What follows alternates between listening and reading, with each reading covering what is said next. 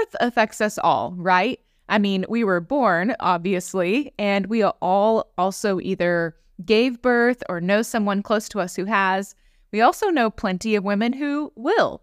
So I'm just telling you now, as you listen to this episode about the benefits of natural birth, you're going to have several people come to mind. And when they do, please don't hesitate to share this episode with them, because I wish I had someone that shared something like this with me in my first pregnancy.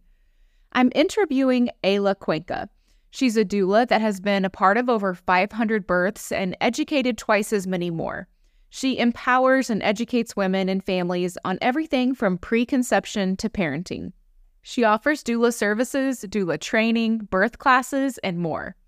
Listen into our conversation and hear about the benefits of an unmedicated birth, why more women than ever are having emergency births, how to prepare well for a birth, how to choose a provider, and how to get the most out of the amazing transformational experience of childbirth. Quick reminder that we have a lot of resources for you on the website, dailywellnesscommunity.com, including lots of freebies and what is called 30 Ways to Celebrate Without Junk Food.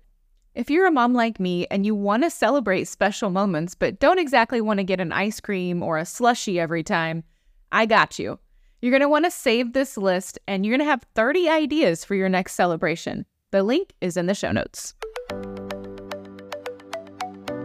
Welcome to the Daily Wellness Podcast, where you can learn about healthy living and be inspired to take the next step in your wellness journey.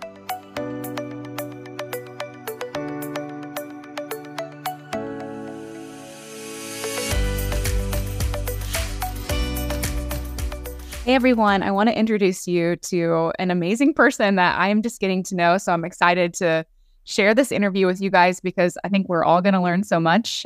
This is Eyla Cuenca, and I am just excited to get to know you more. Thank you for joining me. It's an honor to be here. Thank you for having me, spending time today. Yes.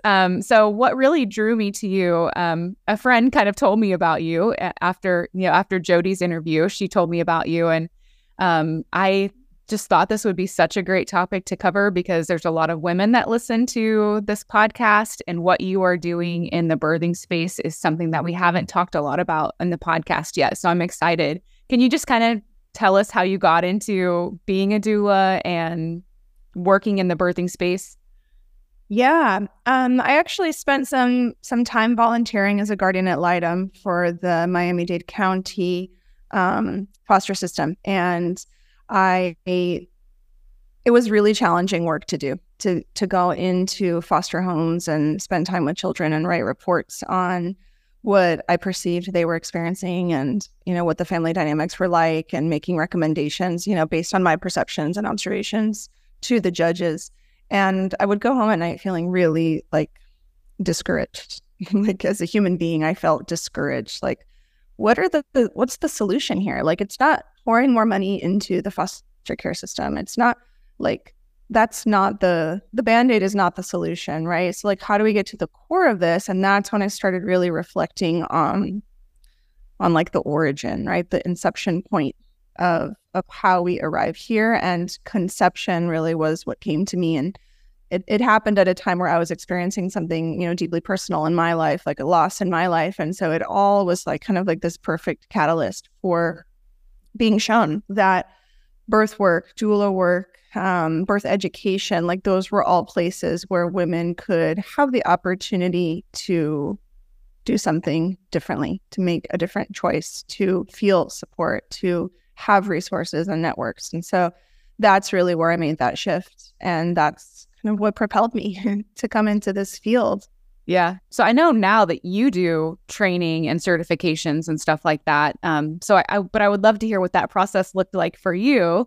What kind of, training and all that kind of stuff did you have to go through? But before you do that, I just want to say I love so much that you were a guardian ad litem, because our family, we were foster parents for about 7 years and have adopted one of our children through the foster care system. So that space is just really precious to us. And the guardian ad litems that we did have when we did have them, because we didn't always have a guardian ad litem assigned to us, but when we did, it was just really a strong asset. So thank you for the work that you did there.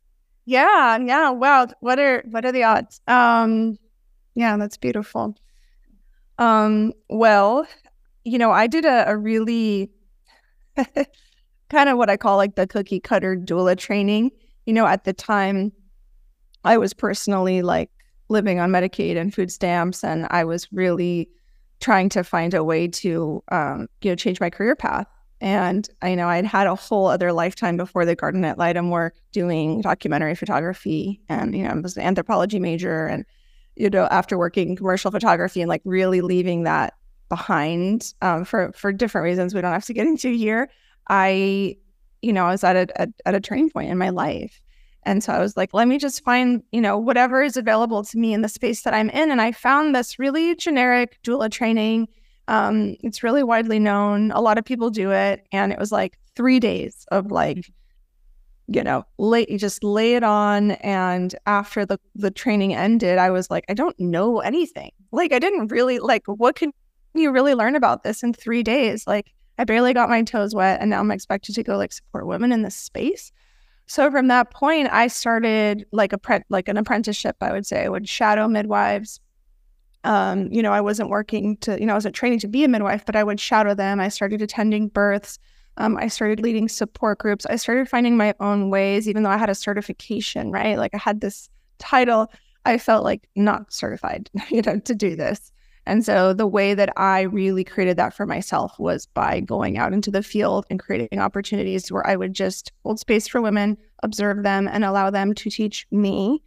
And I did that for a long time before I finally felt confident enough to like develop my own business, where I was offering a service and, receiving compensation for it, because I felt like, this is something that historically women were learning in their lineage, right? This is something that like your grandmother would teach her daughter, and then, she would teach you as, your own mother. And so it was like passed down, this wisdom. And so I felt like, okay, I'm just stepping in here and like, I need to sit in this space receiving this knowledge before I really step into it. And so that's why the doula training that I've created, which I now offer to women, it's a lengthy container. It's 6 months. It's not a 3-day course where you get a piece of paper at the end. It's a 6-month container where we really like go deeply into these practices, and we do a lot of self-reflective work to make sure that we're in alignment and attuned to this mission that we're embarking upon. Yeah. Quick clarification. What's the difference between a midwife and a doula? So a midwife is a medical professional who assists with the birth of the baby, right? So you work with the midwife throughout the pregnancy for blood work, checking the growth of the baby, all your prenatal visits. And then she's the medical attendant at your birth. And then she does the postpartum care, through medical capacity. And a doula is really a physical and emotional support person who is trained in birth, who understands birth. But the doula doesn't examine, doesn't diagnose, does not offer prenatal care, would never do a vaginal exam, things like that. So you really want both on your team because they offer two completely different things. Yeah.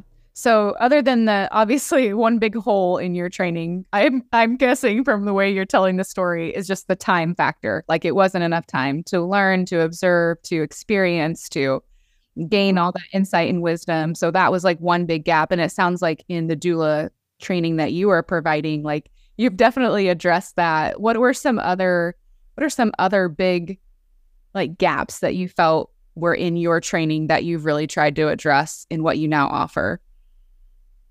So something else that I've made it a huge point to offer in my training is the holistic perspective of birth. So we go deep into the history so that we understand where we've come from, right? And it also that helps us understand where we're going and where we are presently. A lot of people today believe that birthing in the hospital is the safest place to birth. And so we kind of like debunk that myth because we've really only been birthing in hospitals for the last, 85 to 90 years. Very true. And look how long we've been on this earth, right? So we really try to put things into perspective, not because we're creating a bias, but because we really want to understand how we've arrived at this like collective perception of birth and why so many women are having these high risk scenarios come up and why so many births turn into emergencies more so than ever before. right? Like C-section rates are at an all-time high, yet we are at the most, quote, trained. We have the best, quote, technology. Like we have all the best of the best, and we're at an all-time high with emergency births and C-sections. So really understanding how we've arrived there. So we look at the political, we look through the political lens, we look through the cultural lens, we look through the clinical lens, through the legal lens, we look at the logical lens of where we are. It's like we really go through all of these perceptions. It's really like a college course, I would say, like specialized. It's definitely not like a weekend warrior type of thing. And so that's what gives a lot of the doulas who've trained with me the edge that they have. And we also work on our own stuff, like we all come from somewhere, and we want to use those experiences to create a new gift and a new offering. It's not like, okay, I'm just training to be a doula and I'm leaving all that behind. It's like everything's coming with you. So how do we integrate it? How do we weave it in? And how do you become a more expanded, unique version of yourself? So I'd say that's the biggest difference. I felt like all the doulas left my training that I did 10 years ago, like saying the same thing, doing the same thing, and not really understanding like how as individuals we were offering anything special. Yeah. Yeah. The doula that would come out of your training sounds exactly like someone that I would want with me. Just someone with that perspective and understanding, like how beneficial is that for a mom, for this woman giving birth, like what a gift. As you are thinking about the lens of preparing the doula, like how does that compare and contrast with the role of like preparing a mother? Like what kind of I'm guessing there are some similarities there, but like what would you really say a mother should do kind of to prepare for that birthing experience?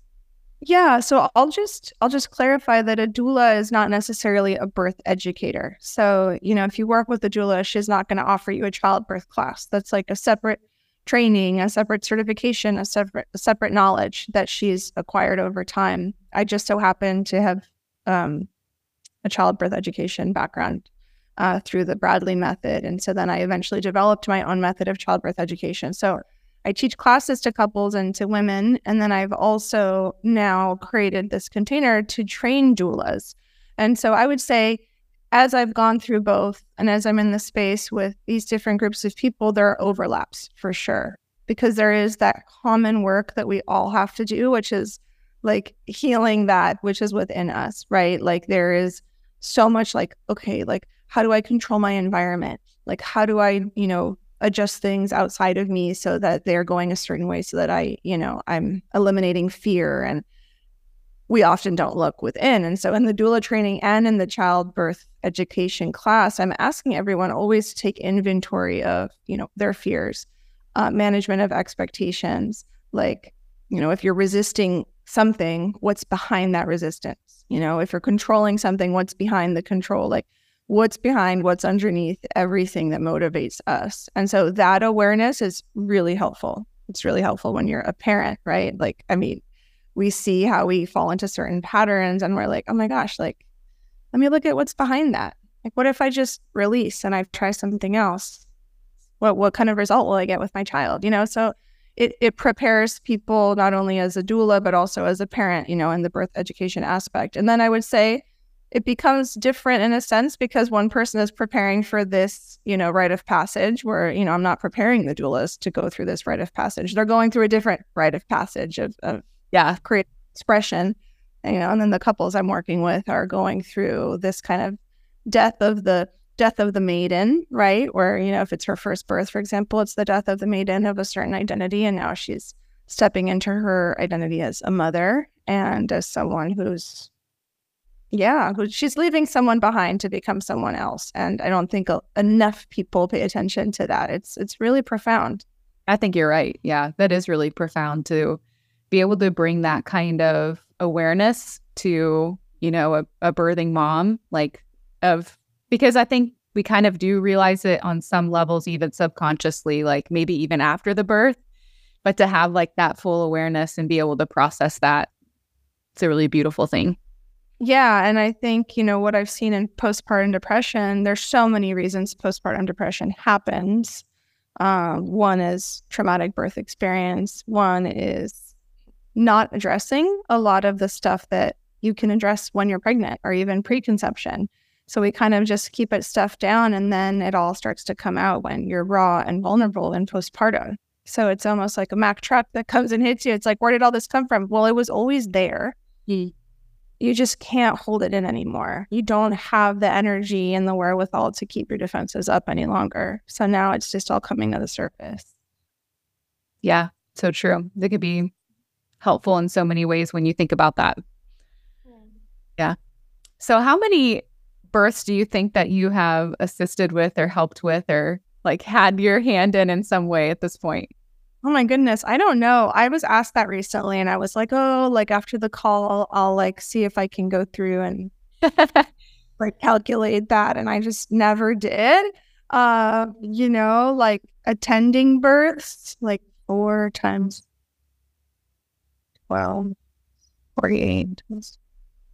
I don't know. Like maybe 500 in attendance. Yeah. Sounds kind of high, but and then in supporting, indirectly through education, through prenatal counseling, through postpartum counseling, over 1,000 minimum, I would say. I don't know. I'm just throwing numbers out. Yeah. But, and hopefully like whoever listens to the free education that I put out, like hopefully that impacted them on some level, to even just make one different choice. That's really my hope. Like, but yeah, I really should one day when nothing going on. I am so curious to know that number myself. Yes. Well, I knew it would be a lot. I knew there was a lot of experience going on in here. And I'm just wondering, I guess this is a question more on the education side of what you do, but I know everybody's situation is going to be different and not all births are the same. But are you kind of setting them up like this would be the ideal way that you give birth? That's a really good question. People always want to know, like, what's the best birth setup that's going to give me the best results, like emotionally and physically and for the baby and all that.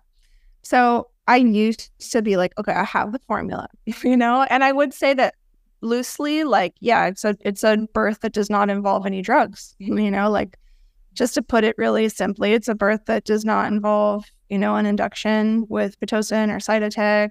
Or Cervidil. It's not a birth that involves an epidural, with fentanyl and lidocaine.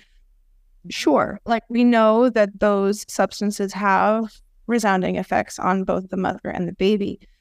But as I got deeper and deeper into this work, apart from advocating for substance-free births, I really started to see that what I wanted women to have on the other side of this experience and working with me was a sense that they did not self-betray in any way. And that is like much deeper work because it comes to, did I self-betray with my partner? Did I self-betray in doing newborn procedures I didn't really want to do, but I did them because they were looking at me like I was crazy if I didn't do them? Did I self-betray by choosing to birth here because my family was going to criticize me if I did it there? I want women to arrive at a place where all the decisions they made came from their own kind of like most authentic desire and knowing and intuition, not from their fear and not from their pressure and their self-imposed pressure to people please. So many of us want to maintain connection with the people that we love. And unfortunately, so many of us are in relationships that offer conditional love and support. And so we end up doing things that we don't really want to do because we don't want to lose connection with our husband, with our best friend, with our family, with our doctor, whatever. So I ultimately would say it's going to look different for every woman, but the goal is that she doesn't feel that she's self-betrayed when she's on the other side of the birth. Good. That's so good. Oh, I love that, Eyla. I wish you were in my life 16 years ago when I gave birth to my first child. And you could have had a little speech right there. What a compliment. Thank you for saying that. It's like the nicest thing. Yeah. So since we're kind of talking about natural birth, I mean, you mentioned like the absence of medicine, right? Or drugs in the process. Like, what are some of the benefits of not having those things? That's like my whole 8-module course. So yeah, I mean, one of the benefits, right? Like if we're talking about an epidural, which is one of the most common interventions, right? Interventions are anything that you add to the birthing process or the pregnancy that is out of step with the natural unfolding. So anything like even listening to the baby's heart tones is considered an intervention because it's not something that the body would naturally do on its own. So involving technology, machinery, medicine, things like, well, as in drugs. So an epidural is more on the extreme side when it comes to an intervention, right? It involves, puncturing the dural space of the mother's spine. It involves, having a constant drip and, an IV drip, a fentanyl and lidocaine, so of course that goes into the cerebral spinal fluid of the mother. It's absorbed in the brainstem and it's redistributed into her bloodstream and it goes directly to the baby. And so what happens there is now the baby's actual nerves in the face, for example, are affected. So when the baby is born, they have a much more difficult time breastfeeding, right? Their reflexes are not the same as a baby who's not drugged. So they get lower APGAR scores. Sometimes the breathing is depressed. So then they have to go to the NICU so that their breathing is monitored. So then they're separated from the mother. Because they have a poor suckling reflex, they have to be either syringe-fed milk or fed sugar water or, some other form of sustaining them until the baby is able to get back, the system can come back online. So just that in and of itself can cause a whole cascade of effects. And we know now as mammals, when the mother and the baby are separated right after the birth, even if for 30 minutes, that interferes with a really delicate hormonal kind of symphony that occurs between them. And yeah, of course, we have the brain power to override it and the determination to change the course of things despite, the separation. And we can kind of like try to jump back on the wagon, but sometimes we don't. And sometimes the woman can't breastfeed and then she feels shame and guilt and, a whole slew of things can come from that. Resentment, stress, like whatever it is. So I would say that that's just one aspect of how, having an intervention like an epidural can impact the mother's sense of self-worth, the mother's relationship with the baby's health, the mother's health, and it goes on and on. Yeah. So if a mom really all she knows is conventional medicine and kind of has a conventional practitioner, what would you recommend to her if she does want to learn more about a more natural birth or non-medicated births, or what would you recommend to her? Yeah, so I would say, if you look for side effects of epidural during birth, you're not going to find anything on Google. If you look for side effects of epidural during like a knee replacement, you'll find more information. So you basically have to figure out how to do your research, and you have to look at the effects of these drugs and these procedures outside of the conversation of birth if you're using like a search engine, for example, because you have to remember that first and foremost, as a pregnant woman in the West, pretty much anywhere now that has hospitals, you are a cash cow.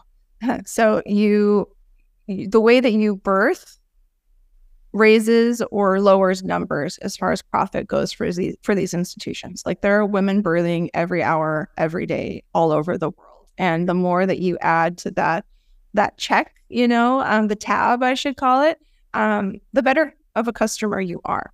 And so there is not going to be information readily available to you on the first 10 pages of Google, to avoid certain drugs and interventions during your process. So I would say taking a childbirth education class is kind of the better way to go.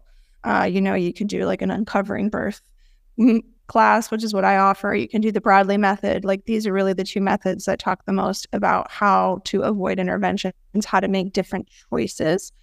A lot of women say, I could never do this without an epidural. Like, that's crazy. Why would I suffer? Why would I put myself through that? Or they say, well, my doctor said if everything is going well, then I don't have to do the epidural. As if the epidural is some sort of like life-saving intervention. Like if like someone has a high blood pressure and they take blood pressure medication. That's not the case with an epidural. An epidural is like a recreational drug procedure that does not make birth safer. at all. So it's not like, oh, if it goes well, then we can avoid the epidural. No, there's no. So it's about the comfort level of the mother. Yeah. It's about her own. Her own desire to dismantle her own fears. Like at the end of the day, there are millions upon millions of women who've birthed without fentanyl, and they were just fine. So you can do it. It's a matter of wanting to, and it's a matter of believing in yourself, and it's a matter of understanding how pain in the body works. An injury versus a natural function of the body. You're not breaking an arm. Your body is creating contractions to expulse your baby out of your body. It's two totally different things. So we have to dismantle the Hollywood brainwashing that we've gotten since childhood. We have to dismantle all the stories we've heard from friends and family about how terrible it feels. We have to do a lot of work to unlearn so that we can relearn. So I'd say if you're more conventionally minded and you want to explore different options, a childbirth education course, even before you become pregnant, would be really helpful. And then also addressing your own fears and issues around control. A lot of us have control issues, and that's really what the epidural gives you. It gives you a sense of being back in control. Mm-hmm.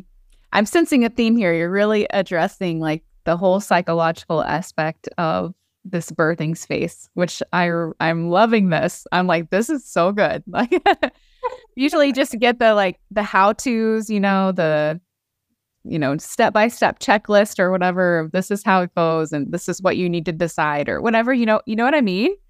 Like totally. The things that you keep bringing up are really good. Really good insight.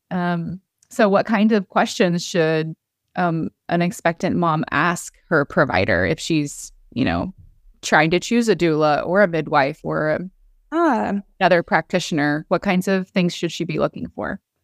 So there's a lot of women who say like, well, I want to do it at home, but I want to be safe, or maybe I'll just do my first one at the hospital, and if I have another baby, I'll do the second one at home, because what if something happens? So I would encourage women to make their list of all the what if something happens items. Yeah. Women don't even know how to make that list because they don't even actually know what could happen. They just have like an existential general fear of something bad. Yeah. So I would really encourage you to get to that list and then talk to your provider about that. One example could be like shoulder dystocia, which is when the baby's shoulder gets hooked on the mother's pubic bone. You'd ask your provider, what would you do in the case of shoulder dystocia? Like, how would you resolve that? And you're going to get really different answers if you talk to a midwife or if you talk to a doctor, an OB. An OB typically would say, well, we would want to most likely do a C-section. We'd figure out a way, or we would break the baby's collarbone to get it through and do an episiotomy where we would just cut the perineum, make more space, probably use forceps. There's different, and a midwife is most likely going to say, oh, I'm going to use a maneuver technique called the Gaskin maneuver, where I'm going to put the mother on all fours. I'm going to put my hand all the way inside. I'm going to locate the baby's shoulder. I'm going to unhook the baby's shoulder, and I'm going to corkscrew the baby out this way while the mother turns that way. And you're like, oh, okay, that sounds better to me than working with a practitioner who's going to break my baby's collarbone and cut my perineum open. So you have to learn what happens at birth first. Then you have to address what your fears are, what could happen, and then ask for the answers. How would this practitioner resolve this were it to occur? And then you'll see where you feel the most comfortable, right? And you also want to say, look, I'm someone who doesn't want to be on an IV. Like IVs are for people who are dehydrated, who are going under general anesthesia, who can't eat. I'm laboring. I'm not sick. I'm not going to do a surgery. Why do I have to fast during a marathon? I want to eat. I don't want an IV, right? And so what practitioner is going to support me in that? You'll get a pretty clear answer. Typically OBs, they don't allow that. They want you to be on an IV. And a midwife's going to say, you're an adult with free will and eat whatever you want, drink whatever you want. And if we see that you're dehydrated, we will offer you an IV in your home. Mm-hmm. Oh, that sounds a lot nicer to me. That sounds like a lot more cooperative and collaborative. So I'm going to go with that option. So I would say there isn't a set list of questions that I'd say, generally speaking, apply to all women. I would say you have to first go within and learn and then ask both practitioners. And if you're working with OBs, just for fun, make an appointment with a midwife and just see how it feels to be speaking to a medical provider who offers a different type of care. And if you're working with midwives, like, see how it feels to speak with an OB. And I like people to get really clear on where their resonance is with a certain type of practitioner. That gives you information too. Yeah, that makes a lot of sense. What is something that you wish every mother knew about birth? Oh goodness, I've never actually been asked that question, believe it or not. It's like, but I wish for every mother to know that this experience is like a hall of mirrors. So it's like whatever you think you've resolved in your own life, like whatever hopes and dreams you have, like everything that is in your unconscious, like really does come up in this process. And that's what can feel the most scary about it. And if it doesn't really come up in this process, it's going to come up in your postpartum experience. And so I really wish every woman would take this opportunity to like dance with that, to really like get intimate with that and to become more intimate with herself so that when these things come up later, it's almost like, oh, hi, there you are. It's not like, oh my God, this is like jarring and shocking and scary. And so I would say like birth is really this portal opportunity to develop more intimacy with yourself. Yes, I agree. And I think that kind of goes back to what you were saying with self-betrayal, really. I think that kind of ties back in. In my story, I've had 3 births and then plus our adoption. So we have 4 kiddos. And for our first birth 16 years ago, I would say we really didn't start kind of on our family's health journey until about 10 years ago. So at that time, I knew nothing other than Western medicine, conventional OB care, and all those things. But at the same time, I did have a desire even then to have a natural birth or to, not have drugs during my labor and delivery. And, I wanted a different approach really. But I honestly got talked out of it, and I did self-betray I did betray myself in some ways because I let people make me feel silly for wanting something different or wanting to go a non-traditional route. And I just want to encourage women who are listening, if you're approaching or you think you might, have another birth experience in the future, that even if your first one wasn't as you really wanted it to go, even if you did experience some self-betrayal, that could change for you. Always. Like, having one traumatic birth experience or an experience that left you feeling like you'd want it to be different is a really wonderful opportunity to alchemize whatever occurred and set a completely new path for yourself. Your following birth could be really redemptive in that sense. Yeah, I would say that was true for me when after my first birth, I was like, I left that knowing it's like, I could have done it. Like, I know I could have done it. Like, I just knew that I had this like intuitive sense of like, I should have done what I wanted because I know I could have done it, And so, yeah, anybody listening, if you didn't have the best experience, if you didn't follow your own intuition, if you feel like you left there wishing you had done things differently, then, pursue that with your next one and like listen to that lesson that you're learning. Yeah, I do a lot of birth trauma processing sessions with women one-on-one. And that's typically the motivation is wanting to figure out how to alchemize that first experience so that the next one can be like the birth of their dreams or closer to it. And so, yeah, seek out someone who can support you in that alchemy, that alchemical process. Oh, that's awesome. Thank you for sharing all of these tips. Wow, I love it. And I always have 3 questions that I ask everyone at the end of every interview. And so the first one is just what resources would you recommend? So I always say like, what healthy living resources would you recommend? So it could be anything really, but if you would share about your resources as well, that would be great. Yeah, actually, I grew up in a household where I thankfully, I had a mother who's a naturopath and my stepfather is an oriental medicine doctor. So I always would see just like a diverse, array of resources and information. And I was always like digging deeper and deeper, but it was kind of like not my own journey. It's kind of like, you have to be this way. We have to do things this way in this household. And when I stepped out after college, I lived a stint of like very unhealthy, like an unhealthy way of being for a while because I was like, rebelling maybe. Right. And to do your own thing.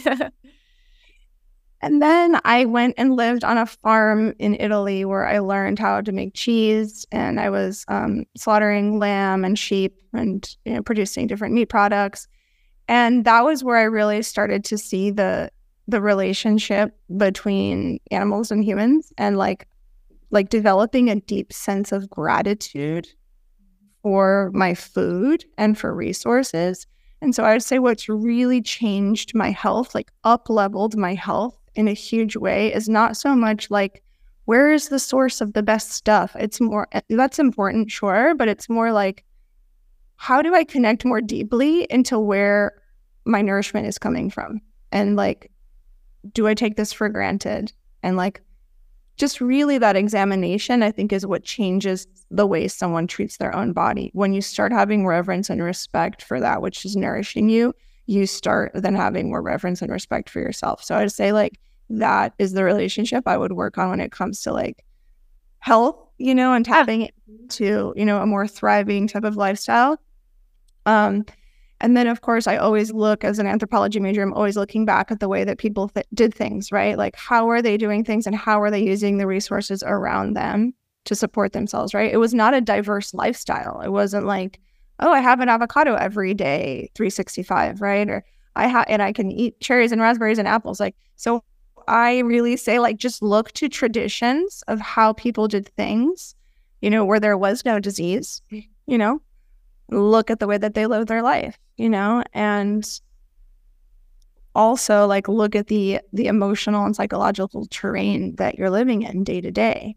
So you can eat all the right stuff. You can do all the right stuff. You can create the most perfect environment with like no EMFs and like low VOC and like all the stuff.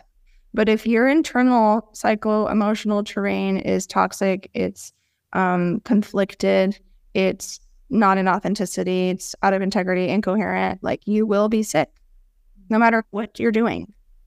So I'd say those are like the three main things that I like to reflect on and have been my guiding light. Yeah. And I'd say you bring that into your work now because it's really a holistic approach. And what are your resources? So if people wanted to learn specifically about natural birth or becoming a doula and things like that. Yeah, my website has so much information on it, eylacuenca.com. And then uncoveringbirth.com is where like we have a course on creating safety in your body so that you can be in any situation, no matter what, and remain grounded and safe and resourced, right? We have that type of offering. We have offerings for men who want to be in the birth space and support their families. We have the doula training so you can become a professional in the birth world. We have this like little red pill breastfeeding course on like really understanding breastfeeding from a different perspective. It's the non-feminist approach to breastfeeding. So yeah, we have a lot of different offerings. And then I'm on Instagram, even though I'm pretty heavily shadow banned for whatever reason. But I am on there and I'm always connecting and available. And so I love to hear from people. So please, connect one-on-one, take a course. I have so many free audio, like so much free audio and resources on the website, eylacuenca.com as well. So. Okay, great. I'm going to put all of that in the show notes so everyone can easily access that.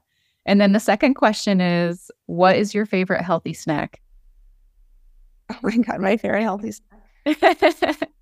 I don't know if this is like healthy or not, but so I really, right now, I've been into this thing where I get those really thin rice cakes and I put like a ton of raw butter. And then I put pickle, which is a Haitian fermented spicy vegetable mix, like super spicy, like cabbage and onion and chili. They have like the the Scotch bonnet peppers. Whoa. You're the first one who's ever mentioned this in the healthy snack section. I mean, I don't know. Like, what I think is healthy is like in my diet basically consists of like beef, lamb.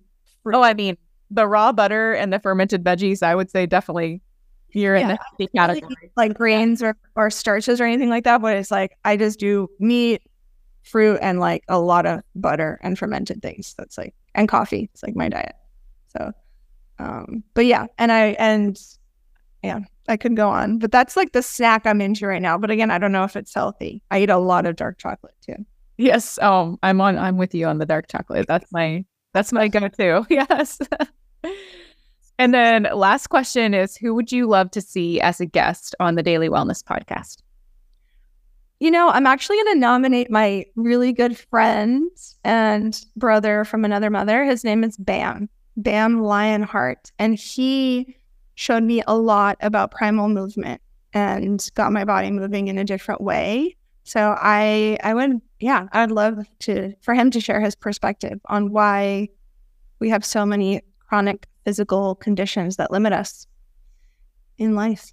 Yes. Okay. Well, I'm just going to try to not be bitter that you weren't in my life 16 years ago, and just be grateful that all of the people listening now get to benefit from wisdom from people like you. And just thank you. Thank you seriously for the work that you are doing, for the lives that you're impacting. I love talking to people like you because I just admire you so much. Thank you so much for having me. I loved spending this time with you.